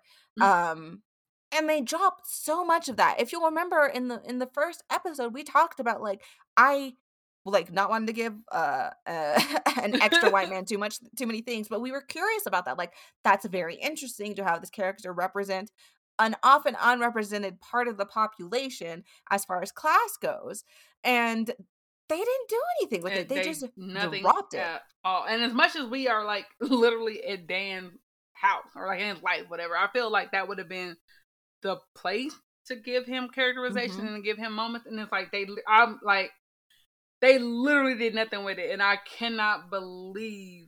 Like, I understand the function of making all those choices in that first episode, because I honestly feel like, to me, that just justifies his inclusion. I know why y'all did it, and I see you, and okay, fine. You definitely did it to not meet a quota, but you definitely did it to say you are represented here, white man of a certain class and a certain, like, because without Dan, we would not have had like, we would have had Jericho, but we really wouldn't have had like the everyday white man. Like, you know what I mean? Like, yeah, and Jericho was a few episodes in. Like, up until that point, it would have been that guy from War of the Sontarans, who was not a good character. Right, like, and then even then, like, he's not the common man. Like, I feel like that was the purpose. Like, oh, even though Yaz is the common one, whatever. We know that. We already I acknowledge and accept that white men cannot project onto women, and they definitely cannot project onto women of color. I don't know why. I have to project on white men all my life. I figured it out. But they can't. It's fine. They don't know how to do it. But see, they added Dan for that purpose. But then again, even if I'm that character, if I felt represented in that first episode, I would then feel not represented for the rest of the season. Like, I would feel like, what the hell is this? Like, I'm not like my who I am as a person and my reality is not a toy. Like, it's not like a costume you put on. Like, that would have, I don't know. Like, it didn't really influence Dan's character. I noticed, like, on top of being like, you know, black and a woman or whatever, and like on the LGBTQIA like family, like I also personally like grew up poor, like, so when it's not something you see represented in TV much. And I think that's why I was like, oh, I could appreciate this from Dan, because like, this is just not a perspective that is valued, at least beyond the like, oh, poor person, blah, blah, blah, like, in the way they could have done with Dan. So if that's the like my main point of view I'm coming from, I would be so mad. Like, there's so much that's not accurate. So many things he would have noticed and how he would have reacted to things, and could have fit into the story. These moments that you could have found but they didn't do anything with it. So he's not fulfilling the slot of representation you gave him, because it's hard to see it as anything but that, especially when you didn't fulfill it. Right. It's literally like a checkbox. Like, oh, we have this person, and it does not Right. inform the character at all. And that is, he didn't do anything with it. He wasn't like, he didn't bring any like particular skills. Like we've talked about Donna before, and how like she had a certain set of skills that once she was had the opportunity to use them, were like very useful to the Doctor and their travels. He didn't really have anything to add. Partly because Yaz is like just super competent. We didn't need anybody to add anything. But there you go. We didn't need anybody to add anything. But like, he didn't add anything, so it's like, okay, well then why is he here? And then you think, okay, comedic relief. But the writing was so much better this season. There was comedy throughout. Like, we didn't necessarily need him in that way either. Like, he was literally there to like know who why do I want to say Jacobson? The Williamson, I'm bad with names. The tunnel. Oh, the Mad he was Mole. there to be like, this man be building tunnels. That was it. That was like the whole like his whole thing that he brought that other people did not have context for, because they're not from that local area and when I have that very local knowledge. He was just like, this the dude, this the bloke that built the tunnels. But again, which you could appreciate that small tidbit, but I feel certain they could have found another way to figure out how to introduce that. 1,000%. And that's the thing, though. Like, Dan, the whole season. Right. Like, when we talk about representation, and the reason I bring this up, because we usually are talking about it from the perspective of, like, we're Black, so we want Black people to be represented this way. You're queer, you want queer people to be represented this way. I'm not a white man. I'm not in the UK. And I still feel like that was a dearth of representation. Like, there was no real acknowledgement other than that first episode where they're like, oh, this is his reality. They do not reflect on that in any way. Like, even when we go back to like with Ryan and the dyspraxia, I think that was one of those things where they wanted to have representation but could not figure out ways to include it like in an organic way. So they had to make points to like, oh, don't forget he has dyspraxia. I think that was much more so that right. That to me was much more so like we didn't realize the problem with like how we would visibly show this. We didn't realize that just saying representation wasn't enough, basically. Right. So they have to remember, like, oh, damn, yeah, remember he had dyspraxia, so you have to explain why he's able to do this or not able to do this, versus, like, somebody who has a more visible disability.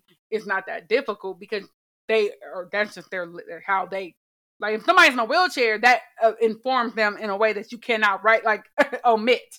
Whereas if somebody has an invisible disability, you have to be very conscious.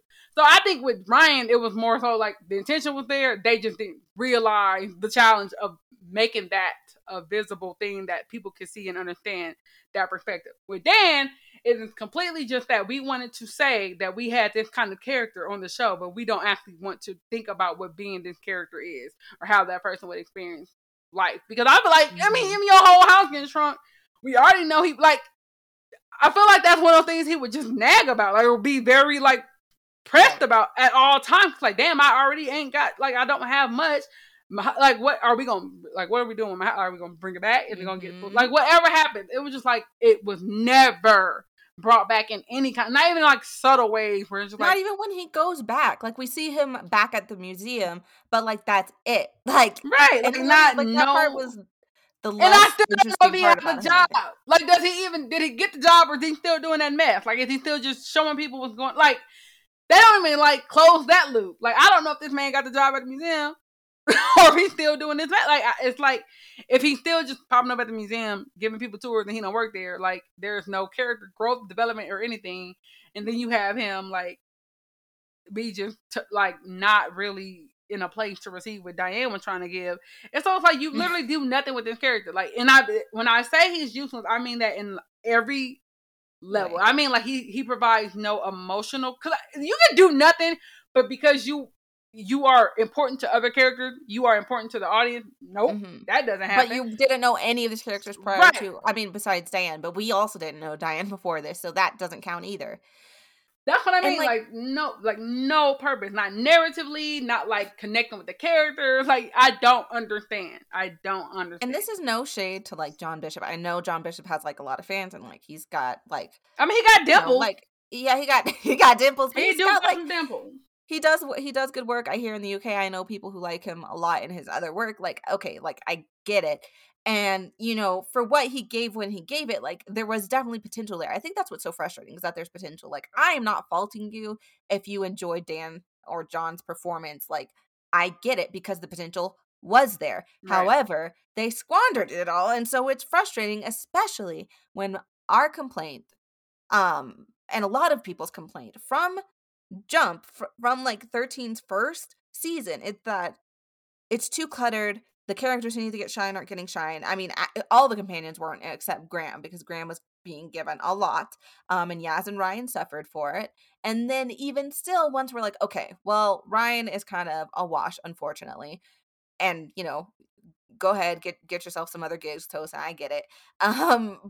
We're like, okay, we're gonna get Yaz, but you shove this man in here, and we're like, okay, well, at least prove that he's useful and he's gonna bring something to the story, and then he doesn't. So it's like, why? Exactly it's like it's coming out of the lack of being able to like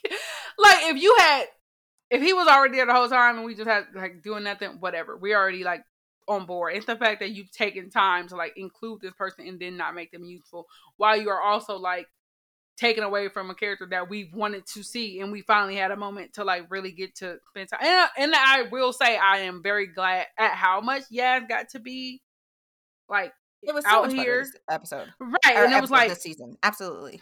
right, and I'm like, but damn, think about if we did not What have would have to, happened if Dan was not there? like without Dan, how much more could we have The gotten? only thing I can appreciate Dan for was the scene on the ship where, not the Thasman ship, the literal ship, But it was where a craftsmanship.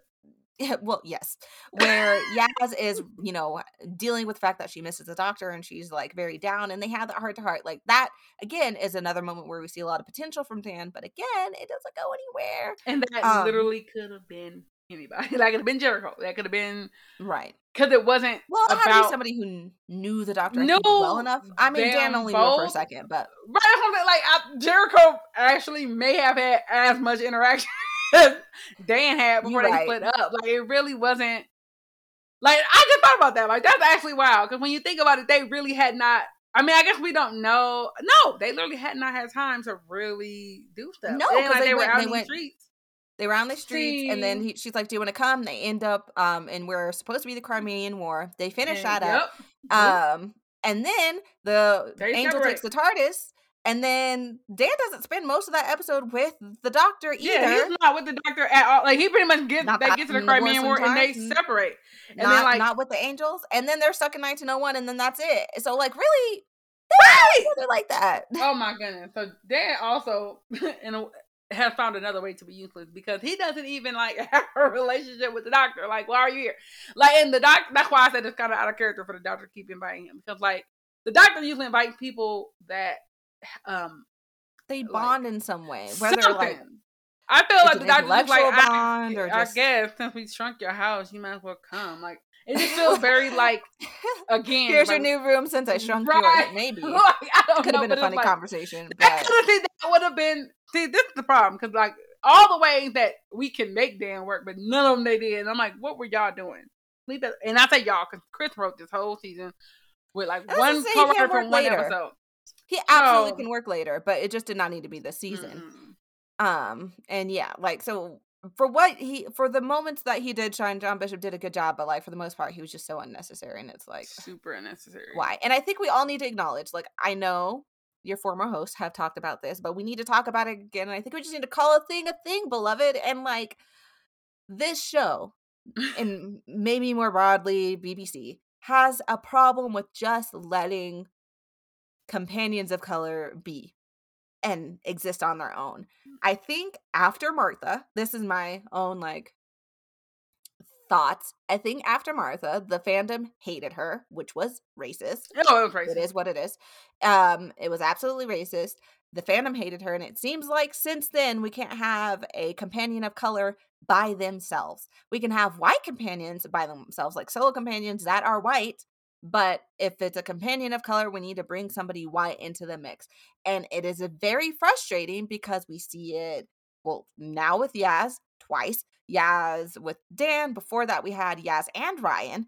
with Graham. Before that, we had Bill with Nardole. Why was Nardole freaking here? Yes, your new host also do not like Nardole. Oh no, baby, not at all. No, ma'am. No. And it's like, okay, this is a pattern and a trend, and for why? And I think they needed, we just have to call it out. And I encourage everybody else to call it out because they're not going to fix it or acknowledge it or do anything about it unless we do it. I know, I can already hear, I already hear those fans being like, yeah, but we have a Black doctor now. Like, and the Black doctor also doesn't get to be the doctor in her own right. So miss me with it. Like, it's not enough to have that character and not let us get to spend time with the character. Like, it doesn't count to cast a person and then use them for 20 minutes over several seasons. Like, let's be clear. Thank you for casting them. I love that this person was thought of. But like, if you're not going to use them, it makes no difference. Like, I don't. Should I be thanking you for the crumbs that you give me? Like, please. Exactly. So love yeah, Ruth. like, I don't want that. I don't misconstrue what I'm saying. I love Ruth. I love Yaz. I love Bill. Absolutely love Bill. But y'all keep doing this, and it's like, okay, I see your game, and I need y'all to see your game and stop it. Yeah, I just want you to just be. I want y'all, somebody, whoever. I guess we're talking to Russell now at this particular point. I need you to be firm. Like, if I'm a cast a person of color as a companion, I want the audience to have to live with this companion. I want them to have to empathize with this companion. I want them to have to experience what this companion experiences without having a buffer or somebody who I can then be like, oh no, I'm this person. No. Because I think the problem with Martha, people didn't like Martha because they were racist. But like, all the things they liked, like, that was it. Because I mean, I literally, like, 100%. No, yeah, like, I literally would like break down, like, I guess the thing I was doing on Tumblr, like, I would take screenshots of people's, like, what they liked about, like, Amy, and what they liked about Claire, and what they liked about Rose, right? And then I would be like, these all apply to Martha, but why did, for some reason, like, what is it? And then, like, people would just, I was not well liked on Tumblr. No, I wasn't. But like, my thing is, like, what I do like is that for that moment of time, I wish that, like, Freema didn't have to deal with the fact that you just happen to be this companion, Which she's come out and talked about. So, like, also. Right. But I do love that you had to be with you had to follow this companion. You had to meet their family, be with their family. I do love that was, like, there was no out for white viewers, and that's probably why they hated her, because they was like, I just have nothing to do. Like, it's like being forced to, like, well, it was also coming off after Rose, which was also like having that comparison to be racist about was also a problem. Exactly. But I do love that there was, like, this is a Black companion, so they have Black friends, they have Black family. You're gonna be around that. Now we can take that energy, but, like, fix it, like, definitely repair, because y'all was putting Martha and that whole family through it. So we're gonna just eliminate all that. But, like, keep the fact that it's a companion of color. It doesn't have to be a Black person. That's the thing too. Like the UK, like the US, it has a lot of, it's so many non-white men like that can, and, like, that's why I really love, like, Belle and Bender too. It's like, the fact of them being people of color is not the point, but I love that you made them people of color when they could have easily been white people. Y'all made it, and it's like, that's how simple it can be, because their race, especially in this particular thing, did not factor at all, because they're not on Earth, so we don't even know the racial dynamics in space or wherever they're from, right? But if there is any, I know the doctor was trying to be like, you know, it's they try to be most racial, but then be like having Union Jacks and shit. Like, you can't have that and then pretend like y'all took the whole of London with you on the spaceship and somehow left racism. I don't believe that at all. But yeah, so it was just one of those things where I'm like, I do like the idea of, like, if you're gonna have a companion code, you gotta commit. I want you to, like, make the audience, because I don't, like, again, if it's not a Black person, like, I want to sit with, like, even with Yaz, I wanted to be in Yaz's experience. I wanted, because I don't know that life, so there are a lot of things about her experience I wouldn't have the same understanding of, and I would love to not. It works so well. I think that's why, I know that we're now digging way back, not even this season, but, like, I think that's why Demons of the Punjab, like, resonated so heavily with viewers, because it was an experience that a lot of us did not know about, or not know about, but like didn't, like that's not our experience, right?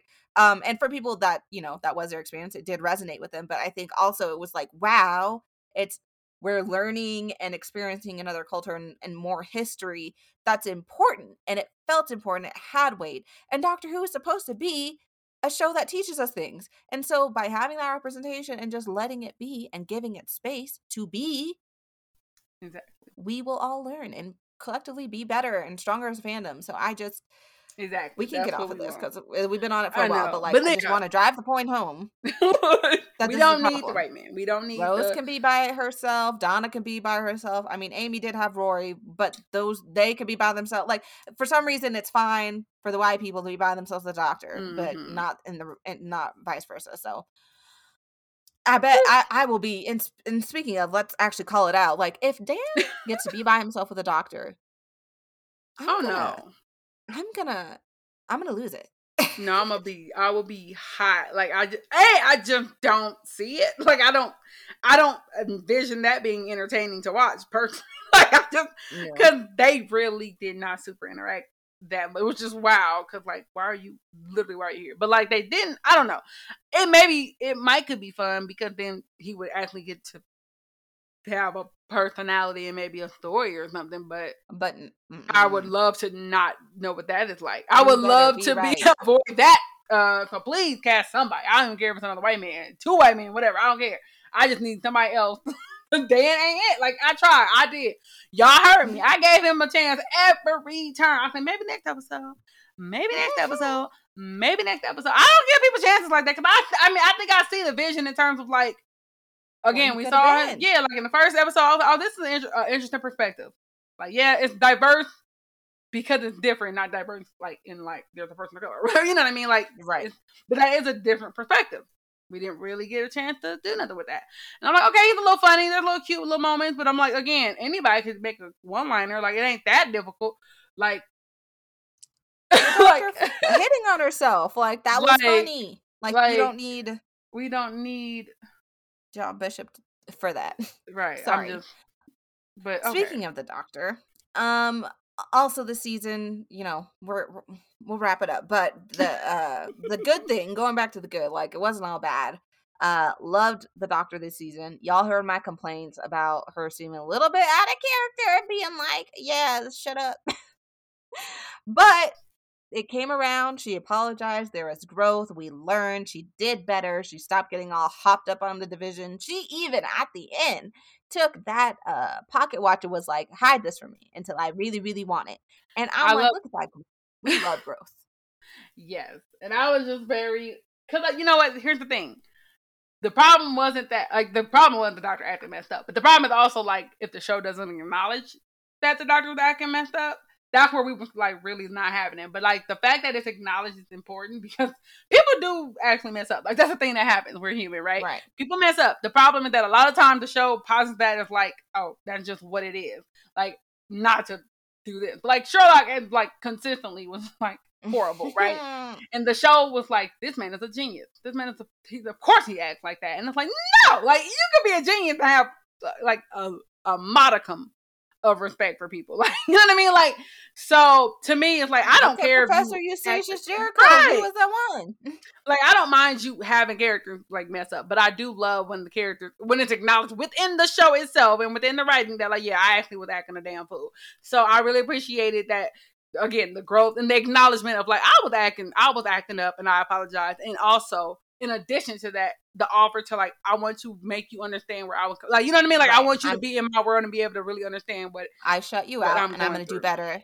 Not only in future, but right now I need to let you in now. If some white man doesn't come bumbling in here and interrupting us. Because of course. But like, yeah, I love that. And then I love that little pocket watch moment. Because I'm like, oh, the Tartan's going to cough that bad boy up real soon. I'm thinking. But let's see. She took it out of her hands, and that's the growth part of it. Like, she's like, I'm letting go of control of this, and I'm gonna let it sit. I need to work on me a little, do a little relaxing, do a little flying around. We don't know what she's gonna do, but she's hopefully she's not dates with her little girlfriend. That see now. They about child, to I be hope so. out here. Like, in my mind, they out here Booed just, up. yeah, and giving snuggles and giving all that.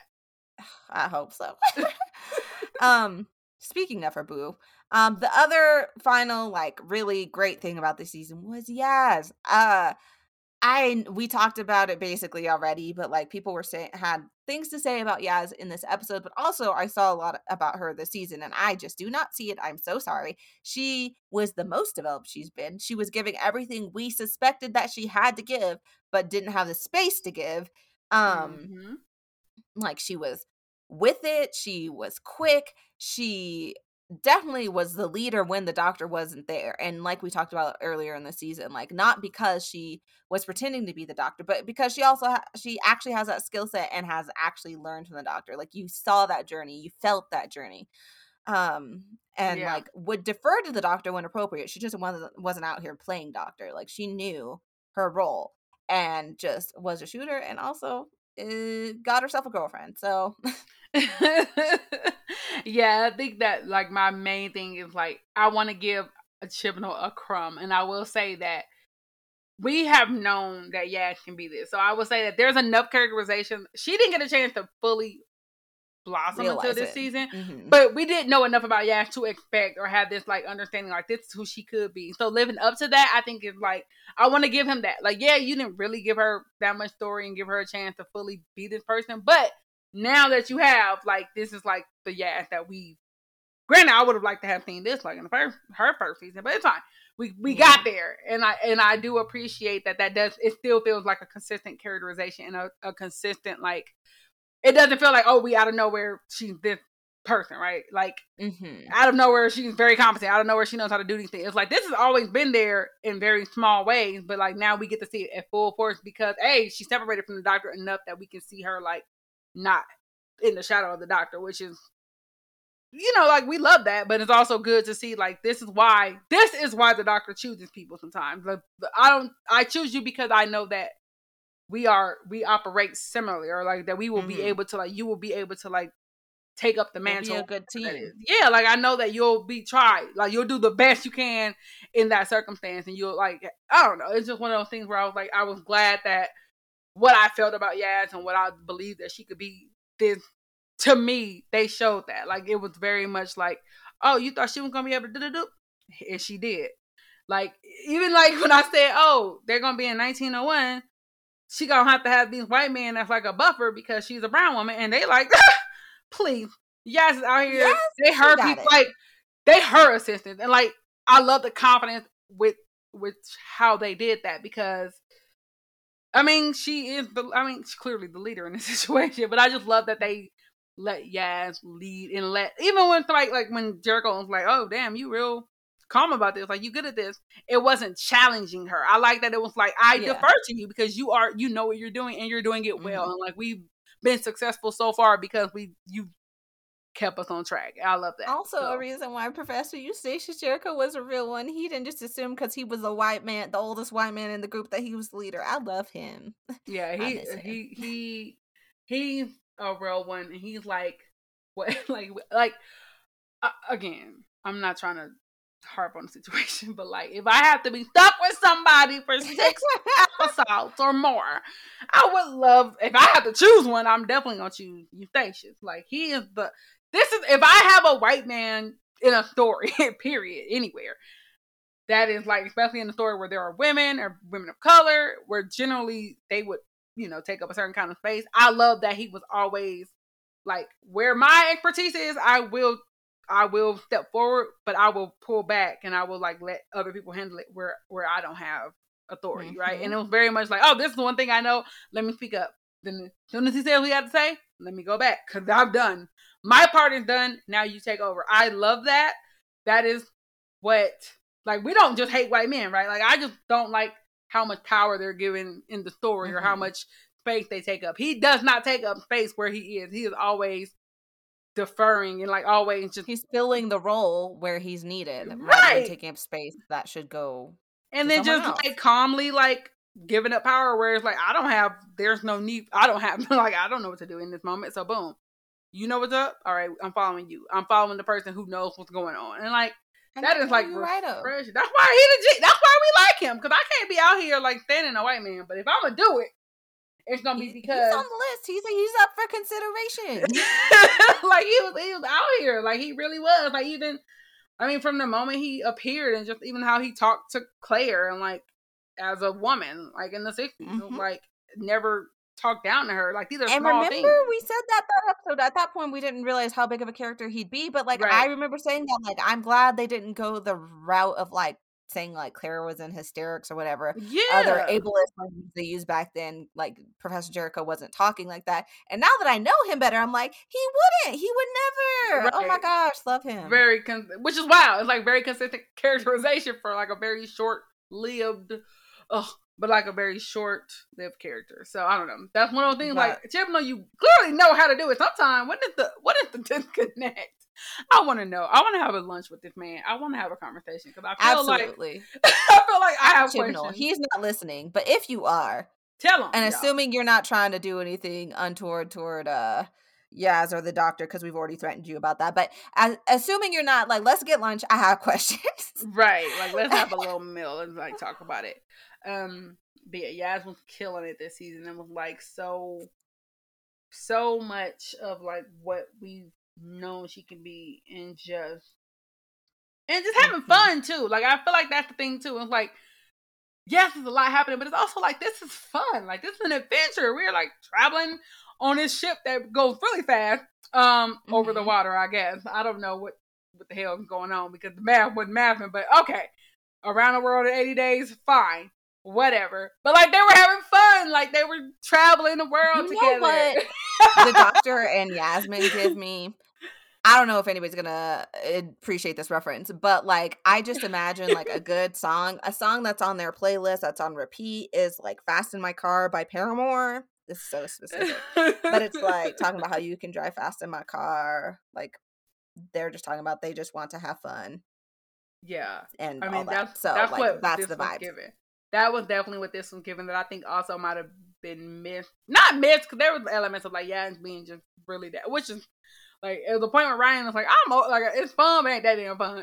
Like, yeah, like, I'm having a ball.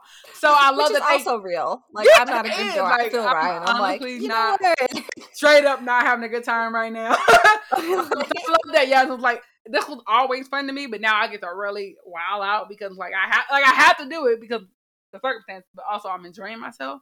So I love that too. Like that we got to see Yaz not only be like really good at everything she does, but like also just genuinely having fun and making the best of the situation. Because I feel like, again, this season did not lean into despair in any point. It didn't lean into any one emotion too long because of the fact that it was moving so fast paced. But it was so many opportunities for them to be like, this is the end of the world, you know, like to make it dark and very dreary, and they did not. Like it was so many points where I was like, ooh. That's what I'm saying. They highlighted the quote from the doctor saying, like, I always wondered what the end of the universe would feel like or whatever like that. And like that was like, ooh, that's wild, that's deep. But it was just that quick. And then right. And it was like not, I don't know, it was just like not hard to watch or whatever. Like I don't know. Sometimes we get to the point where it's like, I'm just tired of this stuff. Like, can we just do something, kill him, fix it, do something, please. Like this was very much like I was enjoying the experience all the way through, and like I had enough of the emotional, like, oh, that's crazy, but like not enough to where I'm like, damn, that's messed up. You know what I mean? Like I like that I have time to really, because you think. I urge you to really think about everything that happened this season because it will become more depressing as you do. But like, I mean, did y'all see the look? Okay, we can move on after this. But did y'all see the look? Speaking of Yaz and the doctor and them not lingering on emotions, before they have the lingering hug, they have this look when the doctor asks, "How long has it been for you guys?" And Yasmin, like, it says that it's been 3 years, and she's clearly like, you know, it is what it is. Like, knows it's gonna hurt the doctor, but like, it's like. No big deal. Like, let's not talk about it. I don't blame you. But the face on the doctor, like how broken up she is about that. Right. And they give that face a moment. And like, it's all down to the acting and directing. Absolutely. Like these things may or may not have necessarily been in the script. We don't know, but definitely 100% works because of the acting and directing. But you can do the pacing, but keep the emotion. And they did it. And like, that's a really good example of that. Yeah, that's a perfect example because she was like, you just know, like heartbroken. Like, damn, right? Like, I really had you out here like that. And like, yeah, Mhm. knowing full well, like, oh, the doctor is not gonna like this answer. Like, you can see her face just Mhm. like, I promise you, I don't blame you. Like, it was that whole Yep. conversation, like that. You know, you had those conversations. You just look at somebody and y'all having Yeah. a whole psychic Especially your best conversation. friend. Like, you just are like, Right, like you just have that whole conversation, and that happened, and we got to see that because the camera spent the right amount of time lingering on the looks. mhm. It's like they were acting, like they were really. Again, these are the things where I'm like, we've always known they were capable. We've seen it happen, but like not really. I feel like this, like they picked moments to really highlight these actors, and I was like, it was the subtle moments to me that were like really touching and like powerful. It was never really like, Mhm. it wasn't even action. It was always these moments of like looks and like, Yep. yeah, stop it. I Really can't. playing to the actor's strength. That maybe Yes. I don't even know that we knew they had because we weren't giving them these moments before. So Right. love that. So to wrap this episode up and the season up, we decided instead of having Ruth rants and raves, which we will do in the future, it made more sense for us to do better and better not. We want to talk about what they better do and what they better not do going forward with the tidbits we've been given and what we can expect from the New Year's episode and the future, like the rest of Jodie's run, basically. So for me, my better, what they better do is give Yaz and the Doctor satisfying endings, if not Thasmin. And what I mean by satisfying ending is, I think ultimately, for all of us,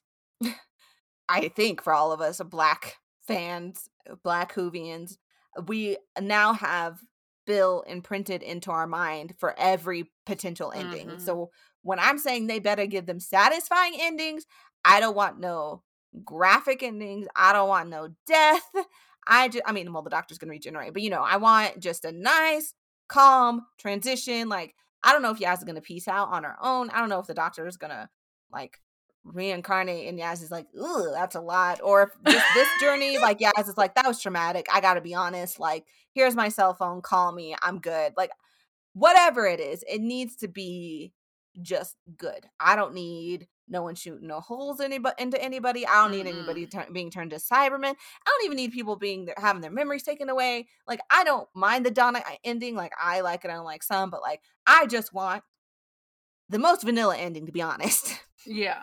No, this is one of those times where like, let's not go for nothing big. Let's just go for something that is like, that feels good. It's fine. It is actually fine to like have a feel good ending. And I know I think we've like normalized in this show, like it had to hurt a little bit. Like it can not hurt at all. It can actually not. It can actually be a You know what? Give me a replay. Give me Rose and Tin's ending just duplicated, but now it's 13 and Yaz. Let Yaz go off with her little 13 human in some other universe. I don't even care. Like, let's just do it again. Do it over. I just feel like Phasmin is important like that to be canonized and to be like very explicit. I would love that to be the ending. And here's the thing. I've thought about this and I might be putting it into the universe. I don't care. I will take them separating with the acknowledgement that it was a thing.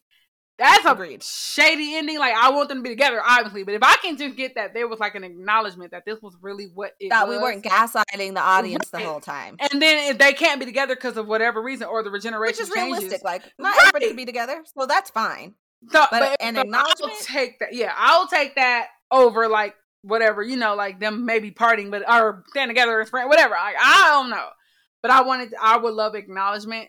It doesn't have to necessarily be followed up by like happiness and like happily ever after, because that's not always realistic. But that would be cool to me. So full agree, and I just want them to both like, again, the Doctor regenerates, so it's never like it's always something. But I would like 13 and specifically to have like a really well-rounded parting away if they have to. If they have to, they don't have to. We can, again, happiness is an option. Happiness is an option, y'all. Like, that's a thing that can be, y'all. People choose to like make trauma the only way that we like express. Like, oh, that's the only thing that's entertaining. Is like people. No, sometimes like it's fine. Like, I it's watch Game of Thrones too much. Like, I do too, but like, like it is fine. Like, I get that it gets boring over time when it happens back to back. There's never any conflict. Well, once out of a string of sadness is novel. So right. let's so do let's it. go. Let's I'm try ready. that. Yeah. And my better is y'all better bring Bender and Bell back. Because we spent this season getting to know them, falling in love with them, being invested in their happiness. Like, I mean, I was just so invested. Like, I'm like, oh, the universe gonna end, but as long as they end with them together, I don't care. Like, that's where I was at. Like, I guess the universe gotta end, but they gonna be together.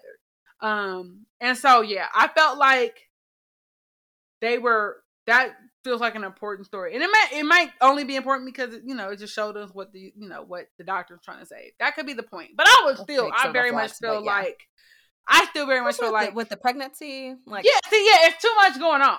That's just unnecessary information if you just gonna have them be cute.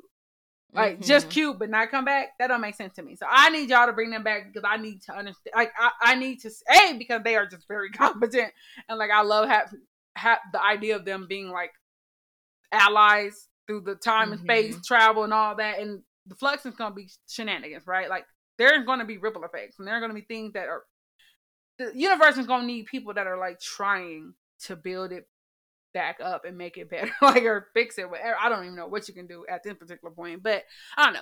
I want them to come back. They need to come back. I also feel like they set it up for them to be important, and so like if they drop the ball on this, I will have to maybe swing on somebody, but hopefully violence will not be required.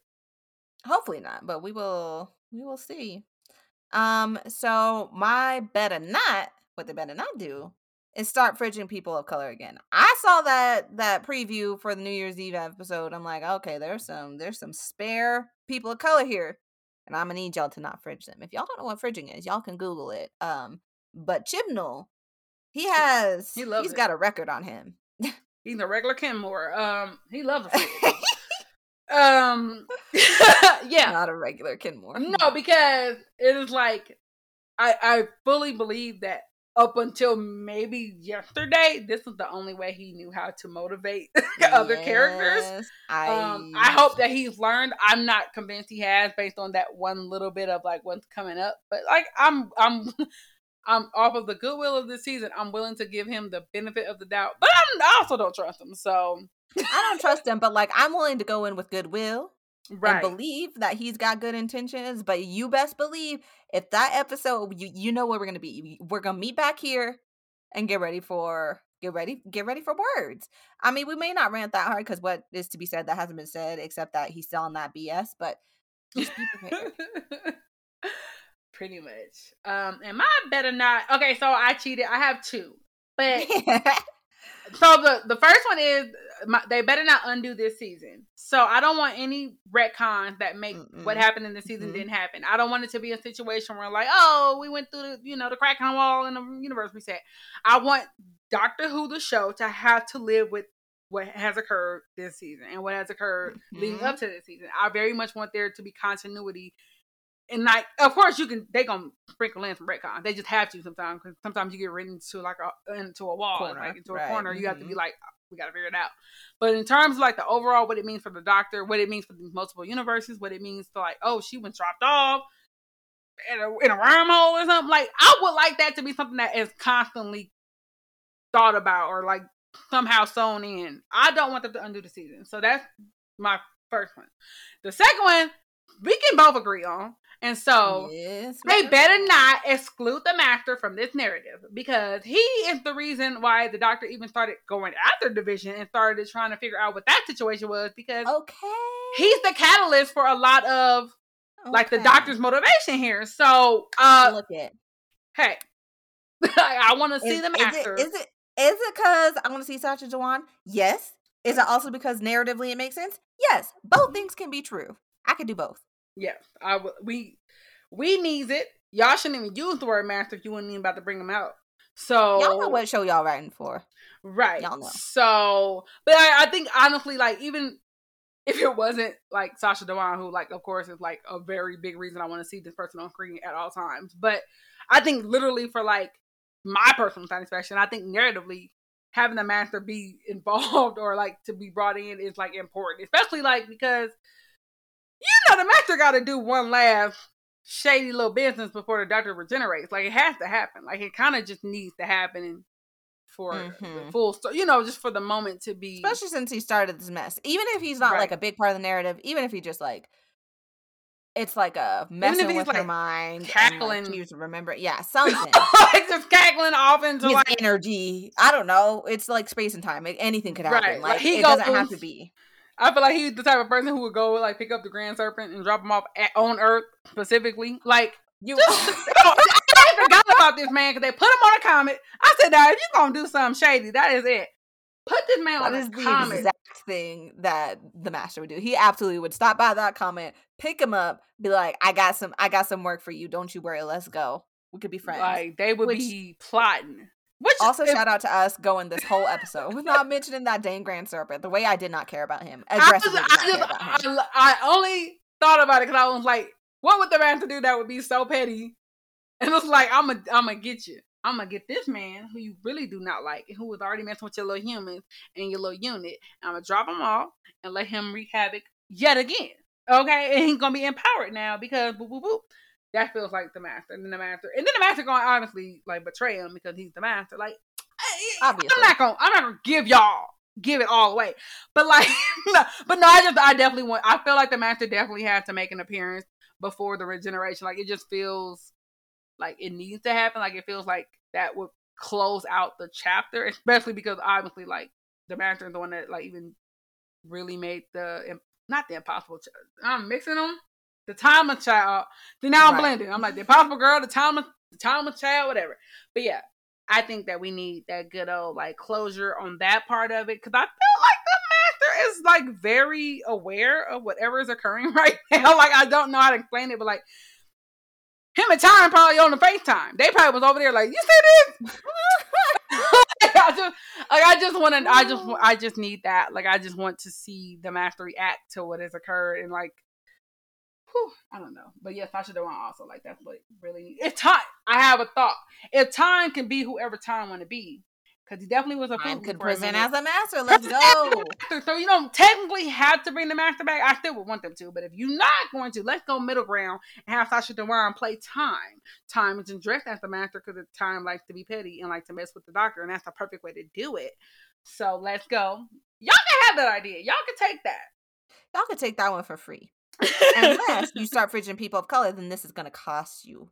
Run me my check, because I ain't giving ideas for free to people who just be fridging people of color. So, period. All right, that is absolutely a great bet or not.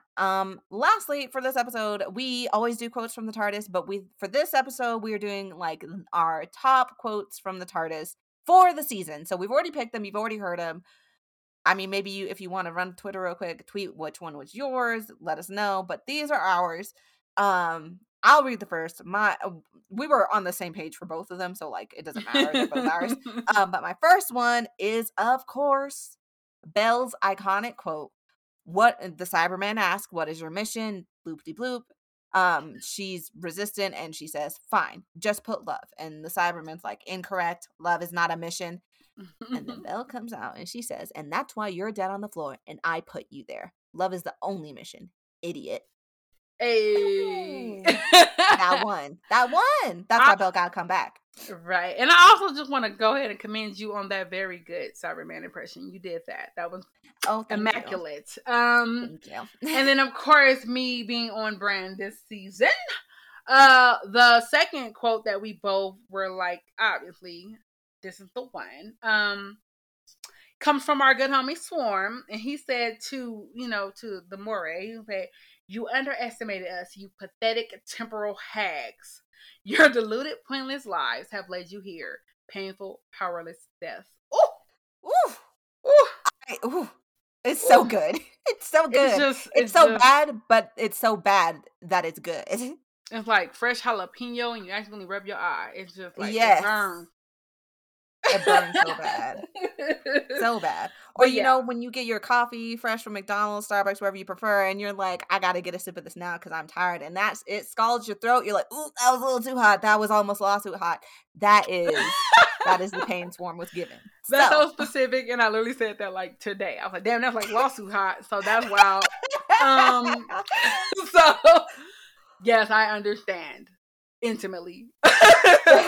But yeah, that's what someone was given. I think I like the Listen. both spectrums that were represented in these quotes. We I feel really like, did. We're like, we are such.